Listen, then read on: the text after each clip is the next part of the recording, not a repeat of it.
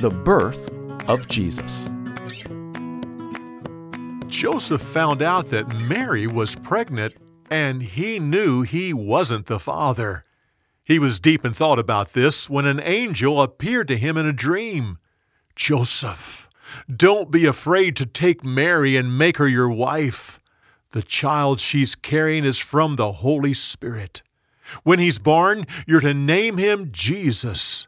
He will save his people from their sins." Joseph immediately made Mary his wife.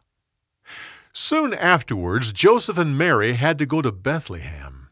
While they were there, it came time for Mary to deliver her child.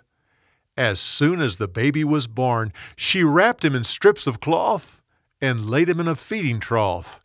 Messiah was born. That same night, shepherds were watching their flocks in a nearby field. Suddenly an angel stood with them, and the area was flooded with the glory of the Lord.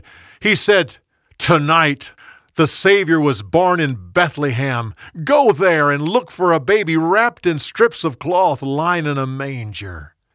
They went to Bethlehem and found Mary, Joseph, and the baby, just like the angel had said.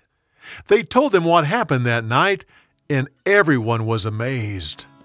Afterwards, they went back to the field, praising God for what they had seen. For more, go to BibleTelling.org.